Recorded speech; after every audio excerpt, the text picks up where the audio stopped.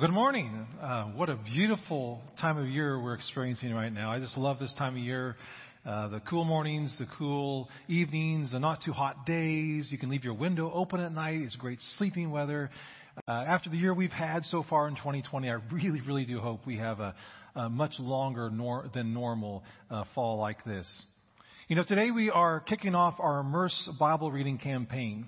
If you are new with us today, let me fill you in a little bit about what that's about. You know, we're going to be reading through this Immerse Bible.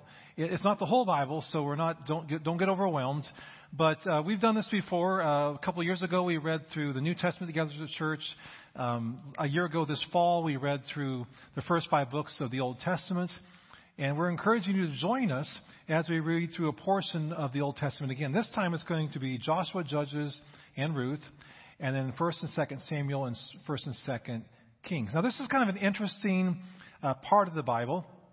There's all sorts of really interesting stories and characters and developments and twists and plots and changes and all those sorts of things.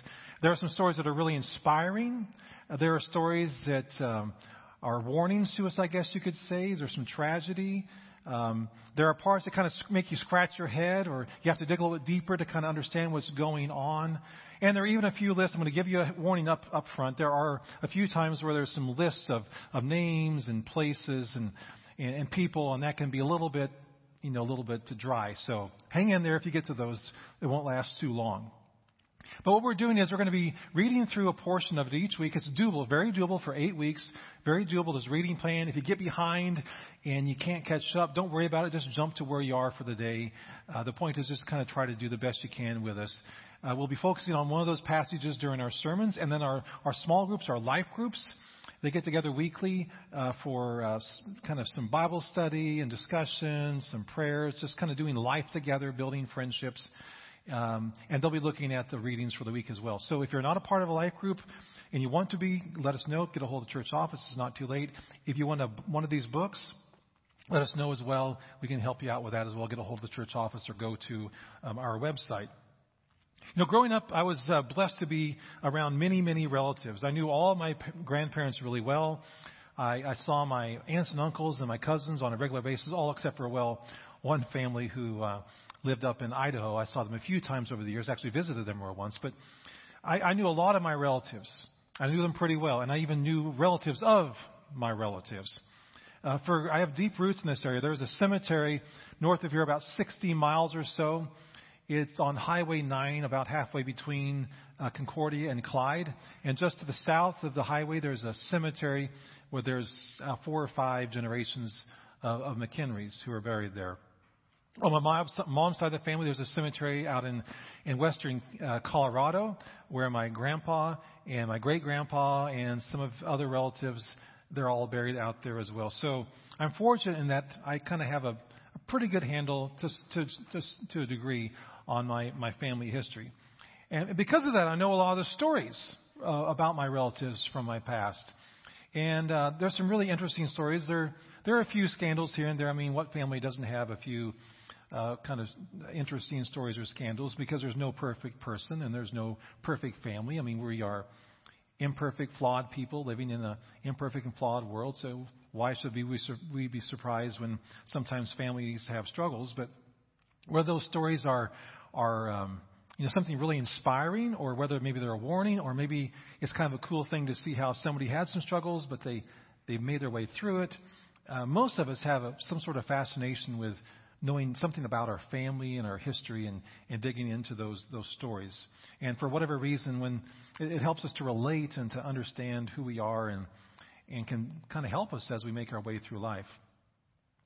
Well, today we are coming to a passage from Joshua chapter 2, where we find a very interesting story about a woman who's a part of a family tree, a very famous and important family tree in the Bible. And she has a very colorful past, but she also has a very inspiring future. Let's pick it up in Joshua chapter 2. I won't read it all, but I'm going to read a few of those verses for you now. This is from the Immerse Bible that we're going to be using. It's the New Living Translation, which is very readable, and it's going to read like a novel almost, because there aren't chapter and verse markings. So let's pick it up. Then Joshua secretly sent out 2 spies from the Israelites' camp at Acacia Grove. He instructed them, "Scout out the land on the other side of the Jordan River, especially around Jericho." So the 2 men set out and came to the house of a prostitute named Rahab and stayed there that night. But someone told the king of Jericho, "Some Israelites have come here tonight to spy out the land." So the king of Jericho sent orders to Rahab, "Bring out the men who have come into your house, for they have come here to spy out the whole land." Rahab had hidden the 2 men, but she replied, "Yes, the men were here earlier, but I didn't know where they came from. They left the town at dusk as the gates were about to close. I don't know where they went. If you hurry, you can probably catch up with them." Actually, she had taken them up to the roof and hidden them beneath bundles of flax she had laid out. So the king's men went looking for the spies along the road leading to the shallow crossings of the Jordan River. And as soon as the king's men had left, the gate of Jericho was shut. Before the spies went to sleep that night, Rahab went up on the roof to talk with them. "I know the Lord has given you this land," she told them. "We are all afraid of you. Everyone in the land is living in terror, for we have heard how the Lord made a dry path for you through the Red Sea when you left Egypt. And we know what you did to Sihon and Og, the 2 Amorite kings east of the Jordan River, whose people you completely destroyed. No wonder our hearts have melted in fear. No one has the courage to fight after hearing such things, for the Lord your God is the supreme God of the heavens above and the earth below." So let's pick it up. What comes before this before this story? What's the context? Well, the Jewish people, they've been slaves in Egypt for 400 years. And God hears their cries for deliverance, and He sends Moses, and He works through Moses to get them released. And there's a whole bunch of stuff that happens. But after several decades, Moses leads them to the edge of the Promised Land. And the Promised Land is a land that God had promised to the father of the Israelite people, Abraham, hundreds of years before. That's why it was called the Promised Land. Now, Moses has died, and Joshua, his protege, has taken over, and he's making plans. And part of the plans are to send these spies into the city of Jericho to kind of get the lay of the land. That's where we pick it up. And this is where we first meet Rahab, our woman with a colorful past, but an inspiring and interesting future. First, it's her past. Well, the story is very clear about Rahab's profession. She makes her living in the sex trade. Now, we don't know how this came about. She could have come from a very severely dysfunctional family. She could have suffered some sort of abuse, maybe sexual abuse. She might have been forced into it. She might have thought she had no other way to provide for her family. We don't know. But she has a past. And people know about it. I mean, how do you think the spies chose her place to spend the night? They would have asked around. It was no accident they chose the house of a prostitute. I mean, what better cover would there be for 2 men, 2 strangers, traveling into the city? I mean, nobody would think anything of it. So people knew her story. They knew her past. And because of that, she would have been ignored. She would have been ostracized, looked down upon because of it by the vast, vast majority of the people who lived in Jericho. Now, what's your past? We all have things in our past that we wish we could erase, or that we certainly hope people don't find out about, or if they do know about it, we hope they forget about it, or they don't focus on it very much. We don't like to be kind of categorized by our past, especially if there's some things that are really kind of unsavory. People, as though human beings, we tend to do this. Like, oh, that's so-and-so. Yeah, he's a recovering alcoholic. Or that's so-and-so. She's had it tough. She's been divorced a couple of times. Or that's so-and-so. Yeah, it's kind of a sad deal. He lost his business. He went bankrupt. Or that's so-and-so. She had a horrible drug problem. I sure hope she's past that now. Or, boy, you should have known him a couple of years ago. Wow, talk about a crazy guy and crazy life. Like all of us, Rahab had a past. And the problem for her was that everybody knew it. She could not escape it. It was almost impossible for her to escape it. Now, notice I said almost impossible, because that's one of the really powerful things about this story. Jesus said this in Matthew chapter 19, "Where with human beings something looks impossible, with God all things are possible." And it includes our past and our present and our future. So back to the story. There are 2 spies at her house, and somebody somehow knew they were spies, and they tell the king, and the king sends soldiers to her house demanding that she turn them over. And here's a pivotal point for Rahab. This is where she begins to move beyond her past, in spite of her past, into a future of faith and hope. What does she do? Well, it's maybe not real inspiring, but she lies. She tells a fib. She says, yeah, they were here, but they left town earlier. And maybe, I don't really know much about them, where they came from or anything, but I think they went that way. If you hurry, you might be able to catch them. But the truth was, as we just heard, was she hid them up on the roof. Now, why would she do this? Did they offer to pay her? Did they threaten her? No. She did it because she has faith. Let me explain. Verse 8. Before the spies went to sleep that night, Rahab went up on the roof to talk with them. I know the Lord has given you this land. I know the Lord has given you this land, the promised land. Let's step back for a minute. She has more faith in God than most of the Israelites that we see in the pages of the Old Testament. I know the Lord has given you this land. It has not happened yet, but she knows and believes that it will happen. Now, let's recap. The story of the Israelites, the first time they approached the promised land, 40 years earlier, all but a few of them lacked faith. They didn't think they could do it. They didn't think God would follow through on His promises. They didn't think that God would do what He said He would do. And so they shrink back in faith, and they wander in the desert for an extra 40 years. But Rahab, who was not an Israelite, who did not have access to and exposure to God's commands, who hadn't had first-hand eyewitness of God's multiple accounts of miracles, of provision, of deliverance, of help, of revealing Himself, His presence. In spite of her lack of access to all of that, she believed. She had faith. I know the Lord has given you this land. She'd only heard about it, but she had faith. She'd heard all these things, and she believed that God was about to do it again. And then she makes a very powerful statement of faith. For the Lord your God is the supreme God of the heavens above and the earth below. That's a staggering statement.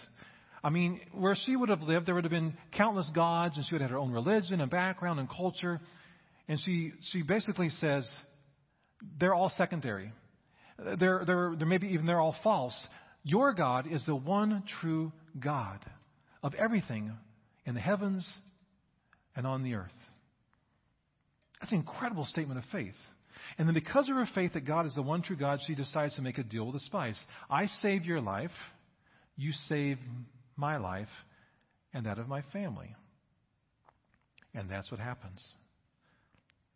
And her colorful past begins to fade behind her, and she begins to move into a future of faith and newness. Because as we follow her story, we find out she married an Israelite man named Salmon. Who knows? Maybe he was one of the spies. Wouldn't that be kind of a cool plot twist, kind of romantic? And she and Salmon, they have a son who has a son who has a son. Well, you get the picture. On and on and on. And eventually, this family tree, as you trace it, it leads to King David. And then from King David, it leads to Jesus Christ, God's Son, the Messiah. It's incredible. You would have thought that whoever was writing down the family tree of Jesus, that maybe they would have wanted to gloss over, or skip certain family members, the ones with an embarrassing past who maybe didn't quite fit. But they didn't. They include Rahab, the prostitute, because I think they wanted us to know something. I think God wanted us to know something very, very significant. Being a part of God's family is not determined by our past behavior. It's determined by our faith in Jesus Christ. Let me repeat that.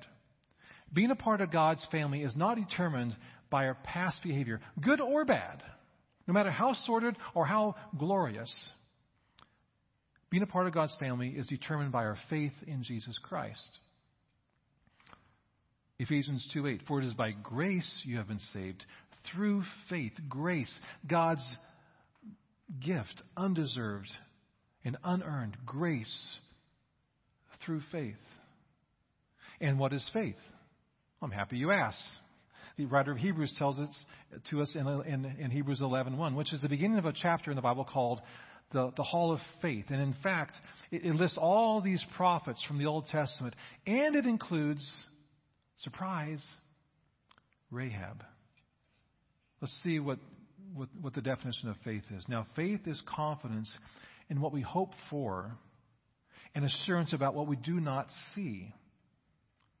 Confidence in what we hope for and assurance about what we do not see. And then this author adds, this is what the ancients, the people in the Old Testament, this is what they were commended for. They had confidence in what they were hoping for, and they had assurance for what they did not yet see. And that's what Rahab had. She was confident that if she sided with God, if she put her trust in Him, she would be saved, and her family too. She had not seen Him at work yet.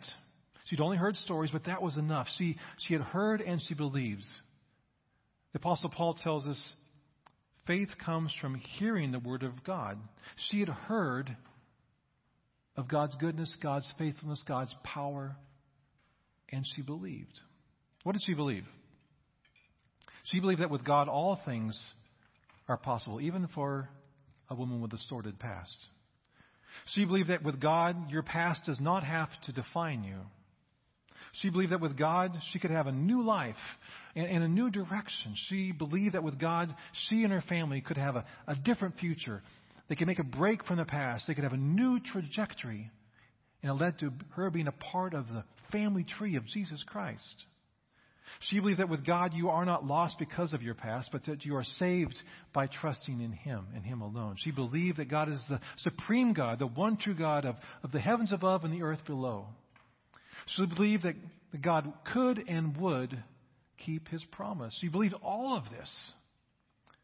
And because she did, she became a part of the family tree of Jesus Christ. And that's something that's available to you and me regardless of our past, regardless of our present circumstances, and even regardless of our fears and anxieties about our future. Now, if you aren't sure if you're a part of God's family, it's fairly straightforward. You put your faith in Jesus. You trust in Him. You trust in what He did for you on the cross, paid for our sins, our mistakes, our wrongdoing. He rose from the dead. He is the one true God, and through trusting in Him and Him alone, we can be saved. But you say, what if I really don't know very much? This is all kind of new to me. Well, Rahab knew very little, and yet she was saved. You know, sometimes people argue about how much do you have to know, where do you have to be right to be saved? And, thank goodness we're not saved by being right about everything, because none of us are. None of us have all the answers. None of us understand everything. None of us have perfect faith. But we know faith is a gift from God. And we know that it's not how much faith you have, it's where you place your faith. It's not the amount of faith that matters, it's the object of your faith. And the object of our faith is Jesus Christ. And He is faithful to each of His children, to all who put their trust in Him. And Rahab, she didn't know much, but she knew enough. And her faith caused her to welcome the spies and protect them. Her faith caused her to know and state that their God was the one true God, and she wanted to be on His side. Her faith caused her to hang a scarlet cord out of the window so they would know when they returned to leave her and her family alone. In theological terms, she was in spiritual kindergarten, but it doesn't matter. Because as the author of Hebrews says in the Hall of Faith, by faith, Rahab, by faith she was included in all this, and she was spared, and she was saved. Maybe you already believe. But where do you need to grow in your faith? What areas of your life do you need to have faith that God can and will do something? Is it in your marriage? Is it with your children, your family, your parents? Is it in your finances or your vocation? Is it in your health? Is it just sort of a general worry or anxiety about the future? I mean, maybe you're having a hard time believing that you can really and truly escape your past. But remember, with God, all things are made new. And that when you come to trust in Jesus, you are a new creation. The old has gone, and the new has come.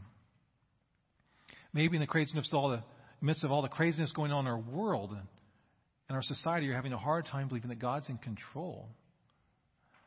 Maybe you have a hard time trusting that God's got this. Maybe it's hard for you to see what God is doing, because if you were in charge, well, you'd do things differently. I mean, we are living in very stressful times right now. But this is an opportunity for us to lean into God, to grow in our faith, to test our faith. You read this book, you read the Bible, and it's not easy street. I mean, there are wars, there are famines, there are occupations, there are exiles, all sorts of flawed, broken people, creating havoc in the lives of other flawed, broken people, living in a flawed and broken society and culture, in a flawed and broken world, family dysfunction, betrayal, division, all sorts of stuff. It's all in there. Because what's going on around us, it's nothing new. And God's got this. And God's got you. He's got me. He's got us. God is faithful. Earlier in Joshua 1, God makes a promise to the people of Israel. He makes that same promise to Joshua. He makes it to us and to all who trust in Him. Be strong and courageous. Why are we to be strong and courageous? Because He says, I will never leave you, and I will never forsake you, and I will be there for you, and I've got you in my hands, and I am faithful. You can trust me. You can count on me. So have faith. Have faith. Have confidence in what you hope for, and have assurance of what you do not yet see. Like Rahab. Be a person of faith. Let's pray. Father, we're so grateful for your word. We thank you for the story of Rahab. And Lord, we thank you for the fact that she was a person of faith. In spite of her past, in spite of maybe the baggage she carried around, in spite of how people viewed her, she was a person of faith. And because she was, not only she, but her family were saved, and she became a part of the family tree of Jesus Christ. Lord, we thank you that we don't become a part of your family by our past behavior, whether it's good or bad. We become a part of your family by faith in you, Lord Jesus. So, Lord, we thank you. Help us to grow in our faith. And, Lord, if there are people here who are listening who have not made that step of faith, who aren't sure yet, I pray, Lord, that they would, despite maybe feelings of, I don't know that much. Rahab didn't know much, but she trusted, and she acted upon her belief. Lord, we thank you for your word, and we offer ourselves to you in Jesus' name. Amen.